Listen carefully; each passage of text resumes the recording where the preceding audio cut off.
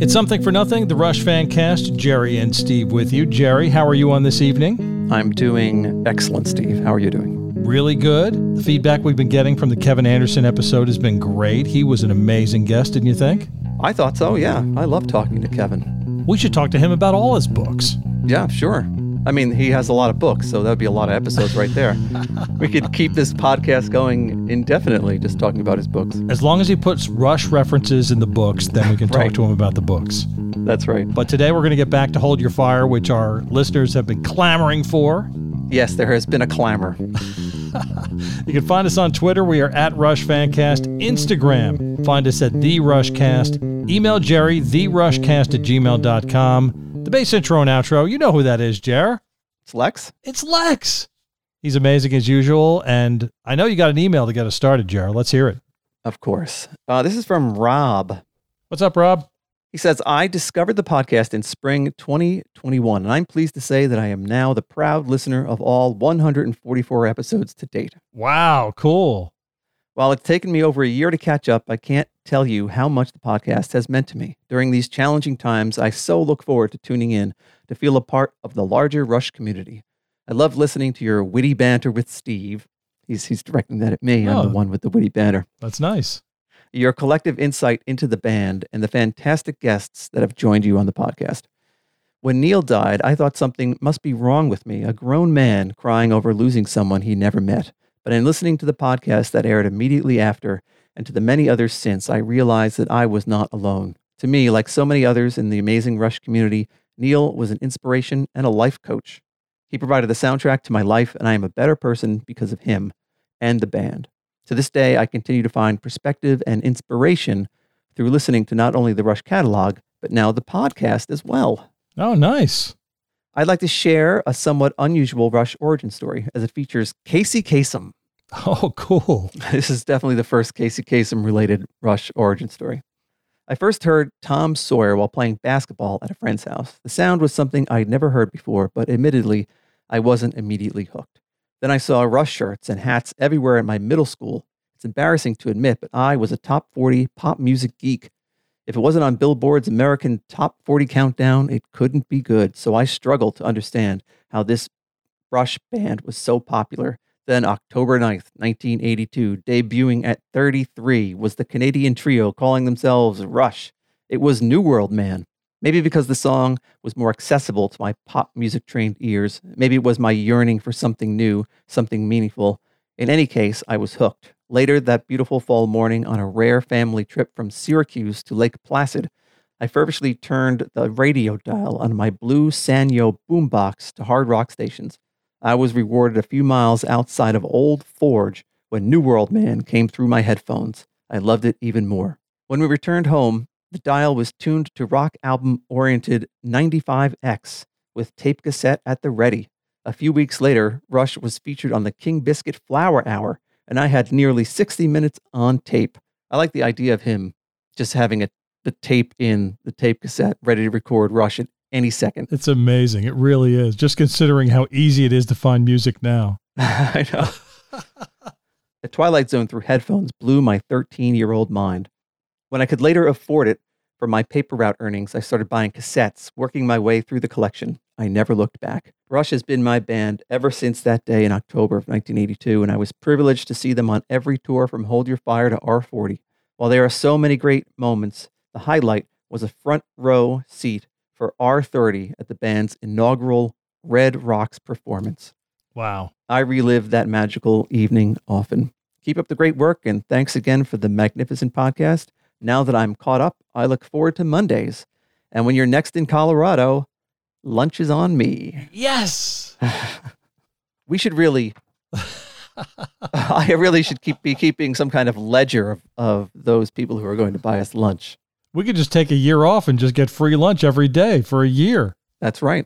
I just think it's amazing.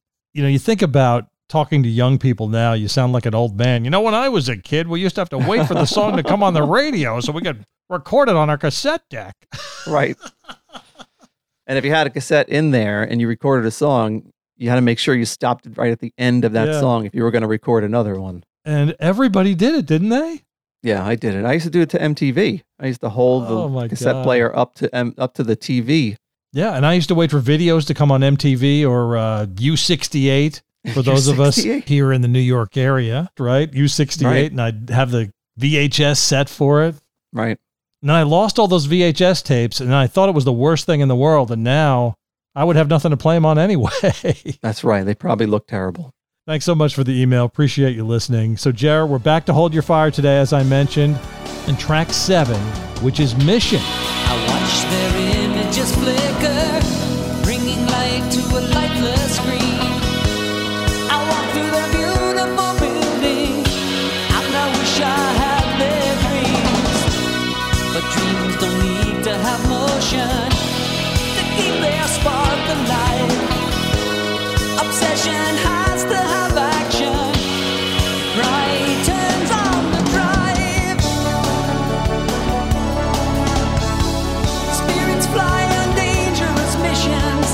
Imaginations on fire. Focused high on soaring ambitions, consumed in a single desire. In the grip of a nameless possession, slave to a driving obsession. A spirit with a vision is a dream with a mission. So, Jared, to help us break down Mission, we're happy to welcome back one of our favorite guests, author of Rush FAQ, Max Mobley. Welcome back to the Rush Fancast. Thank you, Steve. Thank you, Jerry. You know I love being on the show. You know I love you guys. Thanks so much. We love you, and we like to start out with a quote from Neil. This is from the book Traveling Music. It seemed like we'd always known what we wanted to do, but I decided to write a song from that point of view, not as someone who already had a mission, but someone who was searching for one, or if not actively searching, at least waiting. In praising great works of art, music, books, painting, architecture, and movies, the narrator of the verses says, "I wish I had that instinct. I wish I had that drive." The chorus celebrates the heroes. Spirits fly on dangerous missions, imaginations on fire. Then in the middle 8 section, I pulled the focus back to the struggle and suffering some of those artists had gone through to live their lives and produce their works. If their lives were exotic and strange, they would likely have gladly exchanged them for something a little plain, maybe something a little more sane. I'd been thinking of people like Vincent van Gogh, Virginia Woolf, or F. Scott Fitzgerald, people who lost themselves in the struggle for their art. And we start there, Max. Your thoughts? We could stop there. Like that just says it all. That's right.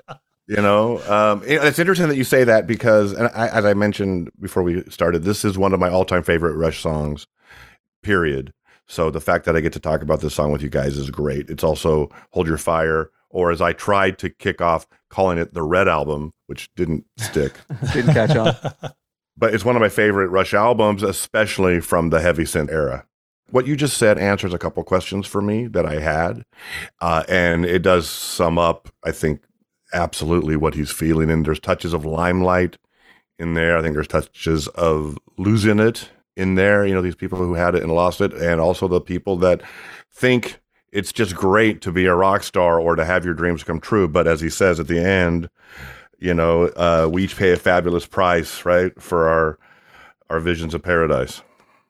I always thought it was a very personal song, but again, hearing Neil talk about it, obviously he has a narrator in mind, but it obviously feels very personal considering, you know, the kind of life that big rock stars have. It isn't always the greatest life in the world, being on the road and being away from your family, first to record an album and then being on the road and everything in between. You know, you spend a lot of your time dedicated to your art at the expense of maybe, you know, a normal kind of life.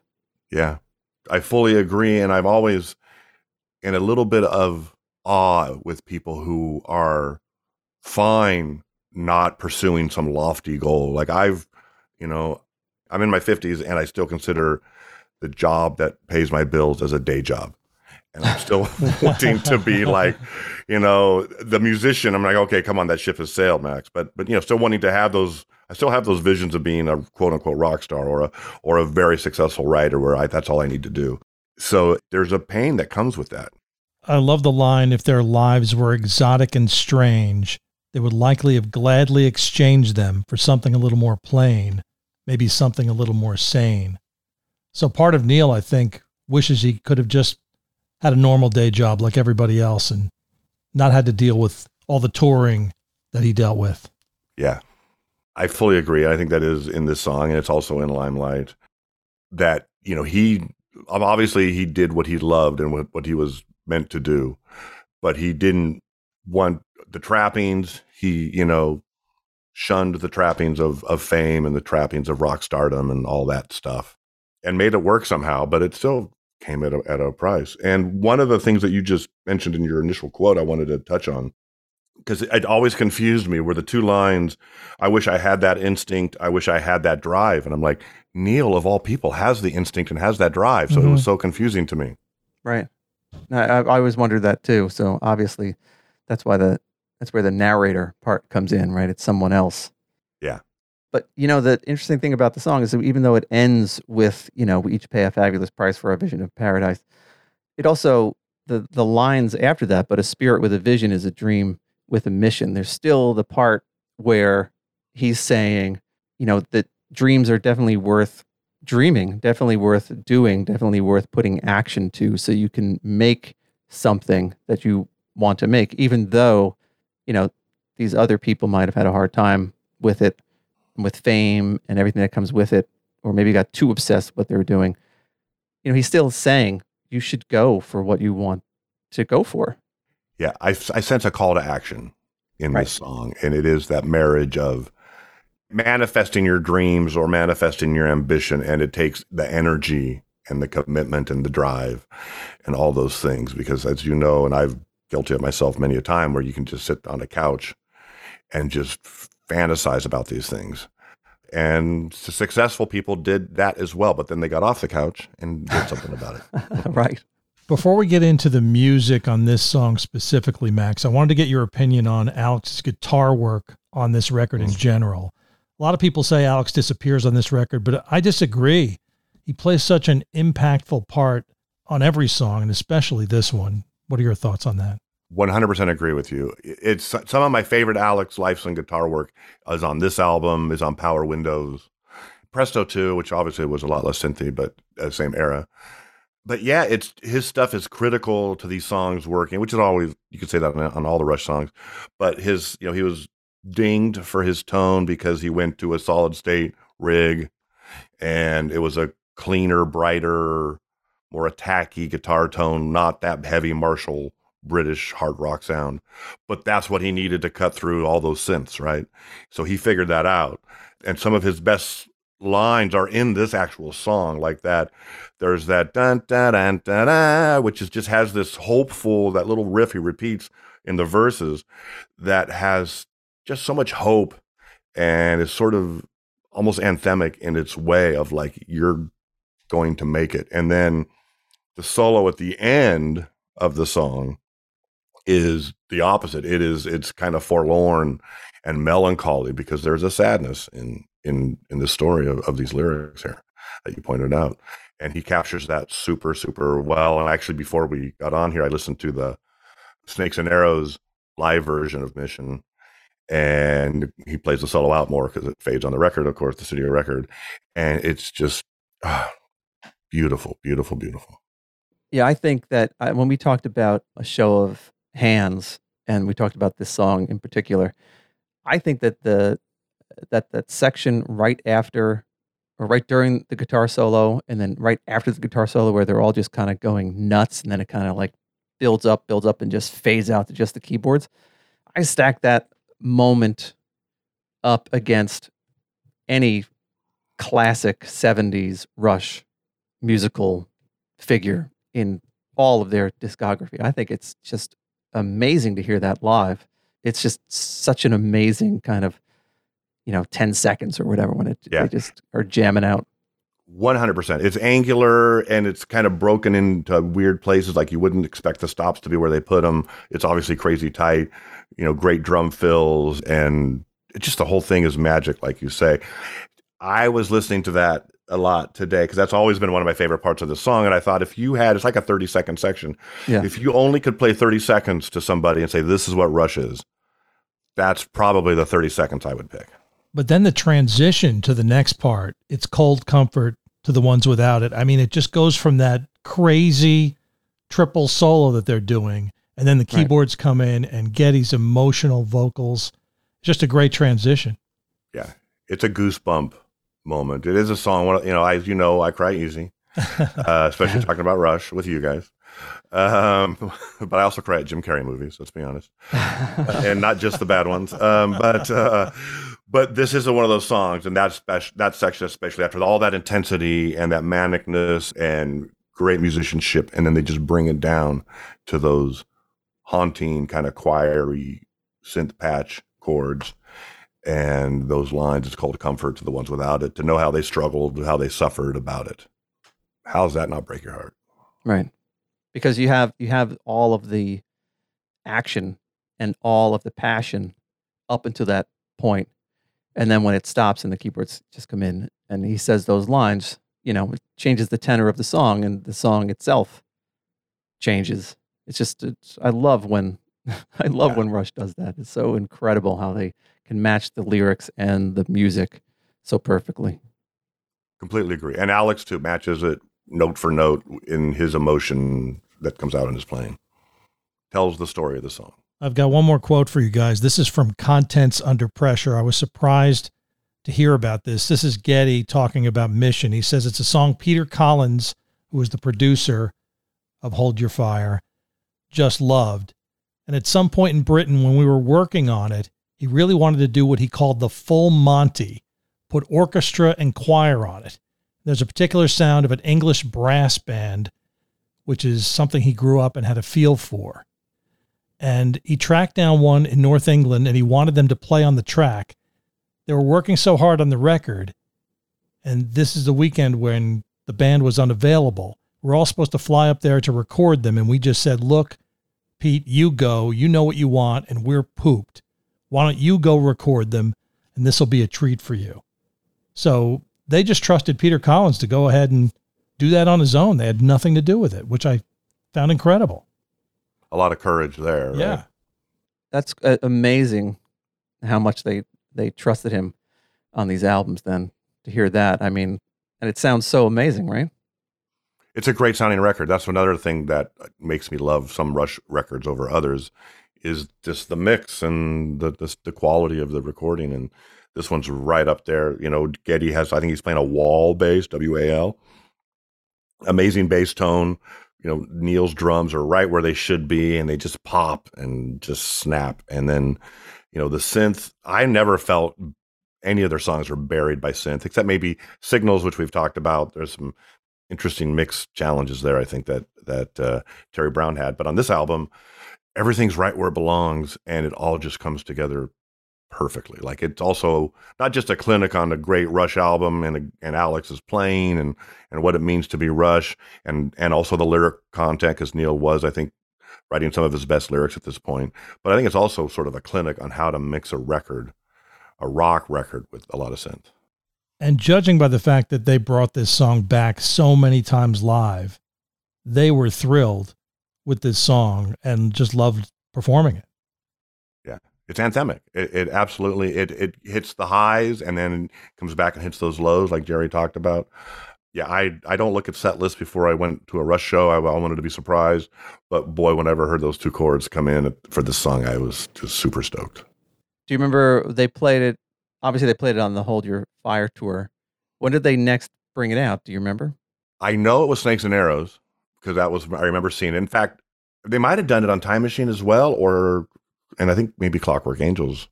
But I know when they played it early on one of the tours, because I had a photo pass and was taking pictures with my crappy little camera. And I'm like, I'm missing this song. because you're like, you're in that hurricane of a Rush concert there at the front, next to the stage, snapping away, trying to get all this done and jostling for position. And I'm like, but I want to hear this song. I don't want to be doing anything but listening and watching. And it's not just Alex that shined on this song. The bass line on this song is incredible. And Neil's drum work on this song is incredible. It's just a masterpiece, really, by Rush. Yeah. Probably the best song on the album. What do you guys think? Oh, wow. That's a tough one. That is a tough one. I love Time Stands Still. I love Turn the Page. I love Mission. I love Force 10. That's a tough call. That's a tough one. Open Secrets is one of my favorites as well. Absolutely. Yeah, I mean, I don't know. I can't say that. I don't know. It's so hard. For me, it's probably my personal favorite. But like I say, I put this in my top 10 Rush songs of all time, maybe my top 5. Well, let me say this. It would be my favorite Rush song from this album to see them perform live. I'll say that for sure. And I like seeing all these, the Hold Your Fire songs live. Same with the Power Window songs live, because there was more guitar in the mix and it was just a little more aggressive because it's live. Studio, Alex used his, I think it was the Hentor Caster, which he's auctioning off, that sort of super Stratocaster kind of guitar that was custom made for him, which was a bright guitar that he needed for the album. But live, he played his Les Paul, or a Les Paul, and it just has that more chunkier Les Paul vibe, which on the solos just soars. Well, Max, thanks so much for joining us today to discuss Mission. It was a true pleasure having you back. We always love to talk to you. You know that. Likewise. Thank you for patiently dealing with my bout of COVID and postponing this a couple times. And you guys are a good part of my recovery plan, because I feel so much better having hung out with you guys for some time today. So thank you. So, Jared, like I said to Max, it's always a pleasure having him back on the podcast. He could be like a third host. He could be your second host if I want to retire. If one of us quits, we know who to fill in. Max. That's right. He's great. He really is. Yeah, I love talking to him. And Mission, everybody loves Mission, really. We really didn't have a problem finding someone to talk about Mission. Everybody wanted to talk about Mission. Everybody loves Mission. It's true. It is true. So track 8, Gerald, Hold Your Fire, of course, is Turn the Page. Looking at the long-range forecast, catching all the names in the news, checking out the state of the nation, learning the environmental rules. Truth is, after all, a moving target, has to split in pieces that don't fit. How can anybody be enlightened? Truth is, after all, so poorly lit. Every day we're standing in a time capsule, racing down a river from the past. It's just the age, it's just the stage. Please disengage, we turn the page, we turn the So, Jared, help us talk about Turn the Page. We couldn't think of anybody better than bassist for Why Not, Tim Starace. The video that you did, the bass cover of Turn the Page in the Santa Claus outfit, Oh, shit, yeah. that was unbelievable. That's what happens when all the grandkids are over and Grandpa's just wore out.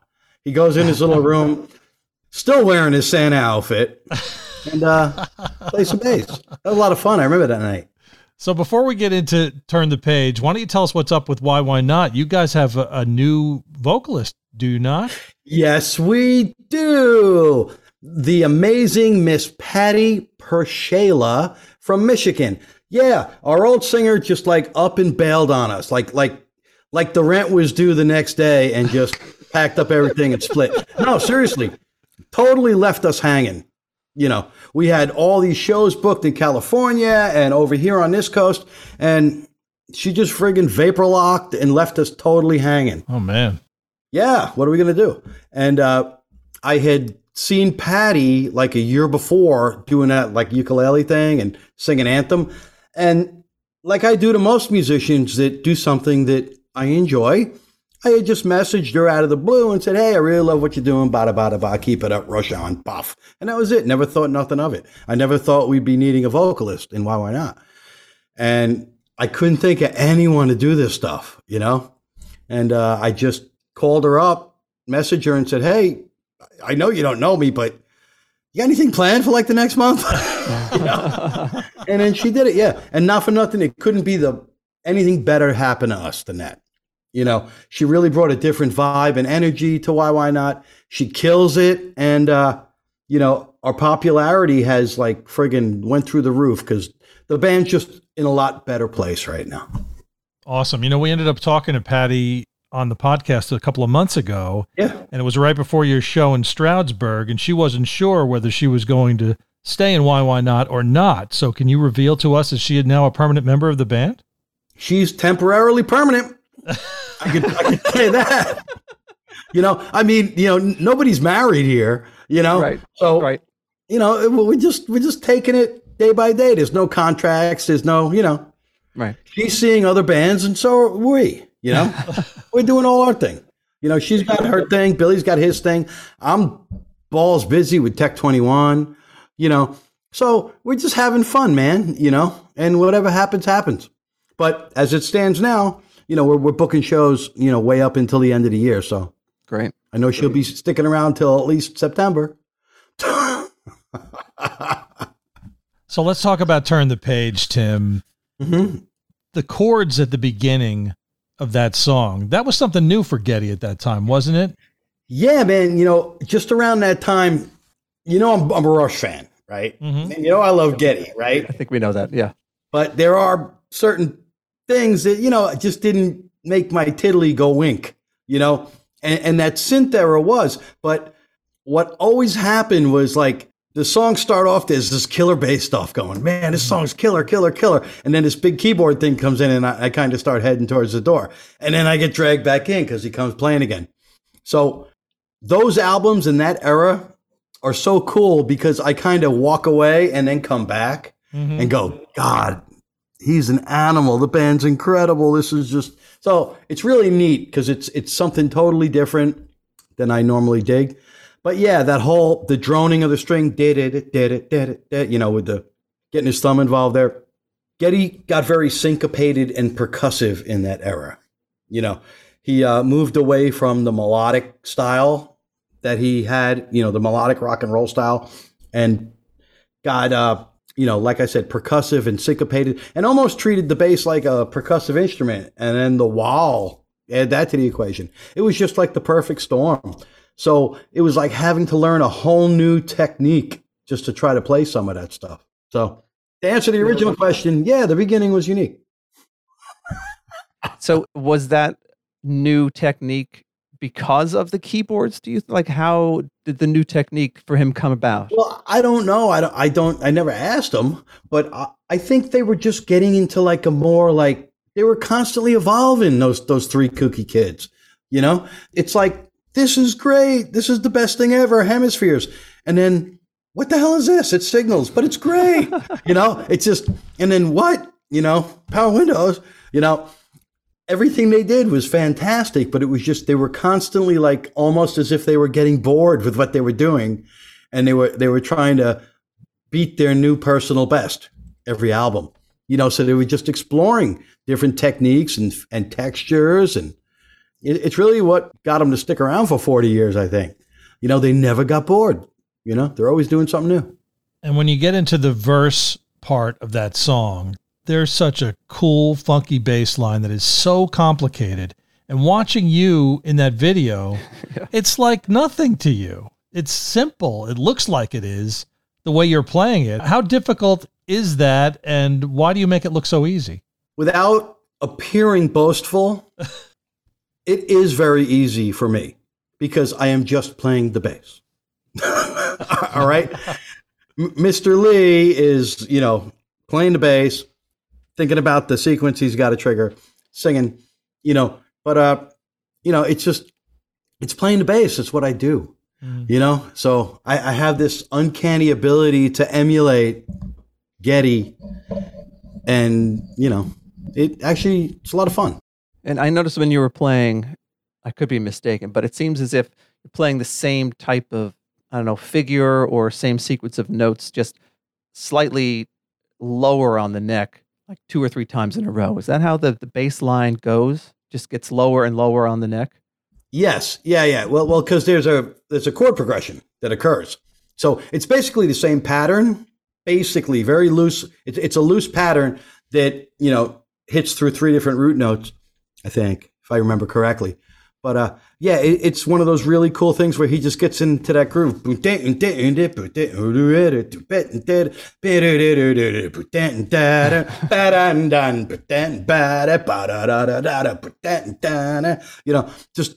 And what's crazy about him is his accents are not where I would put the accents, So it's always interesting for me to learn them. Like I can hear a Rush song and go, all right, I could play that.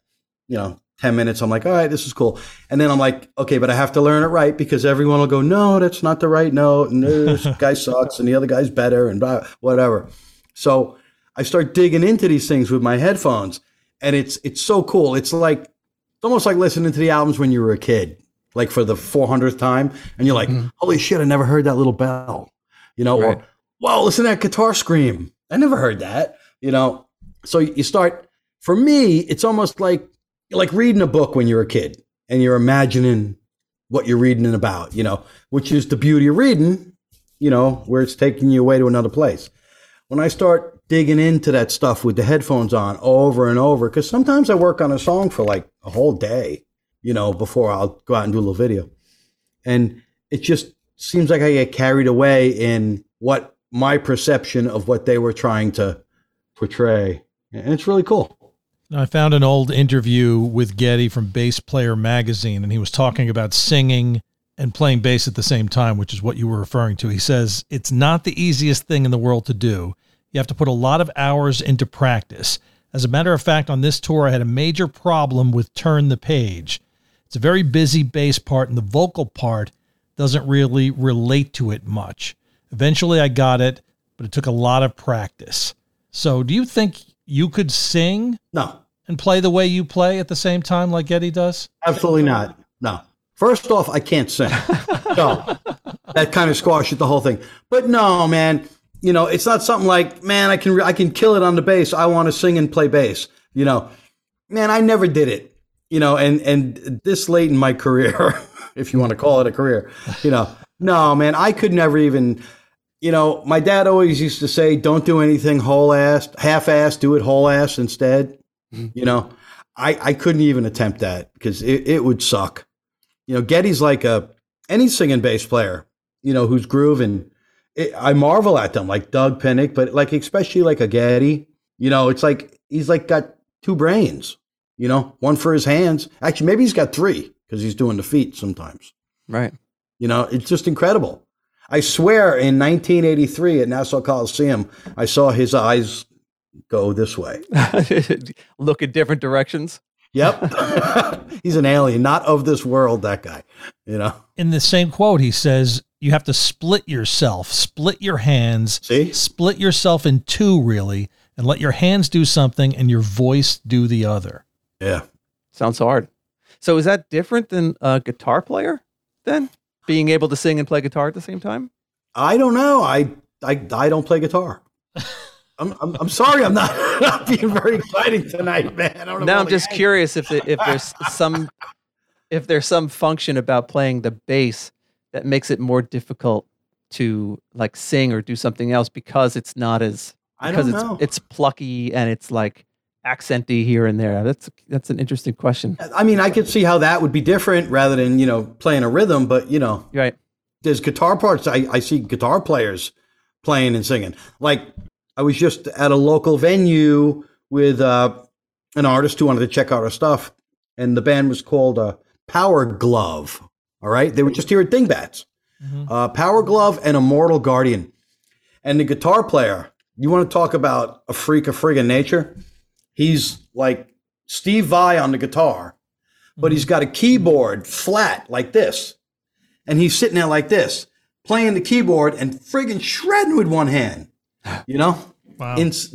Look them up. Power Glove, the most immortal guardian, the most incredible thing I've ever seen.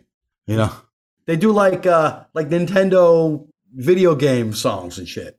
Oh, do they really? Yeah. It's kind of neat. You know, Immortal Guardian is more like a rock band, you know, a metal band. But yeah, it was pretty cool. Shout out to those guys. So Tim, when you listen to Rush, do you also think about the message behind the song? Now, the message behind Turn the Page seems to be pretty simple. Don't dwell on the past, move on and turn the page. I mean, is that something you think about when you're listening to Rush, or do you just enjoy the music more? No, a big part of listening to Rush was the lyrics. You know, every album came with the lyrics. You know, and at the age when I discovered Rush, you know, 9, 10 years old, you know, I was a sponge for books, like most of us were then. And it was just like the coolest thing. And, you know, I'd be lying if I say, you know, listening to Fountain of Limnath and reading the words that I wasn't on that ship. Right. You know, seriously, Yeah. You know, I could see it, you know, and stuff like that. And, you know, like Circumstances, that was a very, you know, it meant a lot to me when I would picture him sitting on a bed looking out the window, you know, wherever he was in Europe or stuff like that. But yeah, the lyrics are a big part of the music to me, you know? Yeah, probably my favorite is the chorus, right? Every day we're standing in a time capsule racing down a river from the past. Yeah. Every day we're standing in a wind tunnel facing down the future, coming fast. Yeah. Nothing can survive in a vacuum. That's my favorite. Yeah, nothing can survive in a vacuum. You can't be alone. Yeah. No man is an island. Right. Whenever I hear nothing can survive in a vacuum, I'm reminded of that Far Side cartoon where the guy is pushing a vacuum in a forest, and underneath it just says, he suddenly remembered that nature abhors a vacuum. Uh-oh. So Tim, you guys in Why Not don't play much Rush from the synth era.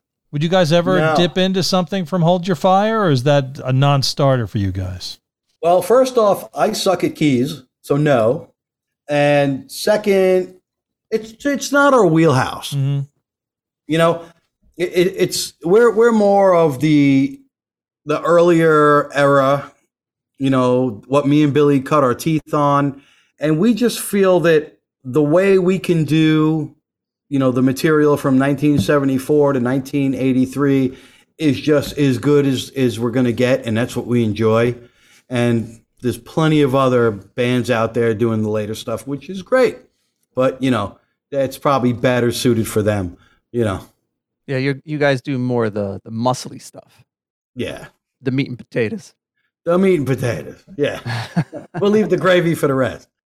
But when you come across a bass line like this, you almost can't not do a video like you did and just jam out to it, right? Mm-hmm. See, that's what happened. You know, like albums that I really don't listen to, like the later ones, I'll put them on while I'm doing something, and eventually I'm able to pick through and go, there it is. You know, there's something I can do. And then, you know, I'll latch on to like a little 1 minute part, and then it's stuck in my head. And my favorite part of the video is when there's no bass and you're just going like this with the keyboard. Well, it was Christmas, man. Maybe there was some nog involved. I don't know. So Tim, before we go, what's up next for Why Not? Any tour dates coming up in the United States? Oh, absolutely. We're booking like crazy. We'll be down in Boca Raton at the Funky Biscuit, June 24th and 25th, 2 nights. Oh, nice. Practically sold out. If you want tickets, whynotband.com. It's our website.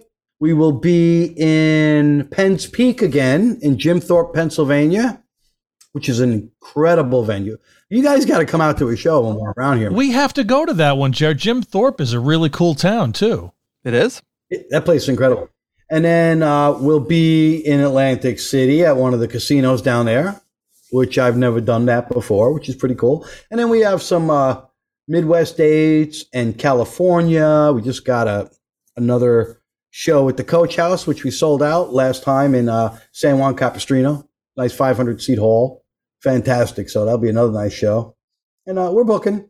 And we're going to be releasing some new stuff and revamp some old stuff. And that's it. It's going to be rocking the hell out of 2022. Awesome. Well, I know we speak for all Rush fans, and we appreciate everything you do with Why Not But thank you. and your Rush covers. Thanks for joining us to talk about Turn the Page. It was my pleasure. See you later, guys. So, Joe, the favorite part for me on that interview is when I asked him if it was difficult for him to learn Turn the Page, and he said, no. He's so good. Turn the Page is like nothing to him. Yeah, he's such a great bass player, and he is just so fun to talk to. Really great to talk to. And Why Not is just a fantastic band. They've got a new singer, but they haven't missed a beat, really. Yeah, I know. We definitely have to catch them. Oh, absolutely. We should go to that Jim Thorpe show we were talking about, for sure. Oh, yeah, that's right. Yeah, definitely. It's not far from here. Jim Thorpe is a cool old town. Cool, but oddly named. Cool, but oddly named. And a great place to see Why Not, because any place is a great place to see Why Not. Yeah, I think we should go. We should definitely do it. You can find us on Twitter. We are at Rush Fancast. Instagram, find us at The Rushcast. Email Jerry. Let him know what you thought of our conversations with Mr. Max Mobley and Tim Starachi. TheRushcast@gmail.com. Lex did the bass intro and outro. He always does, and he's always great. Jerry always has a quote, and it's always great. And it will be tonight, I hope. It is. It's great. This is the best one ever. It's a Rush quote. How could it not be great?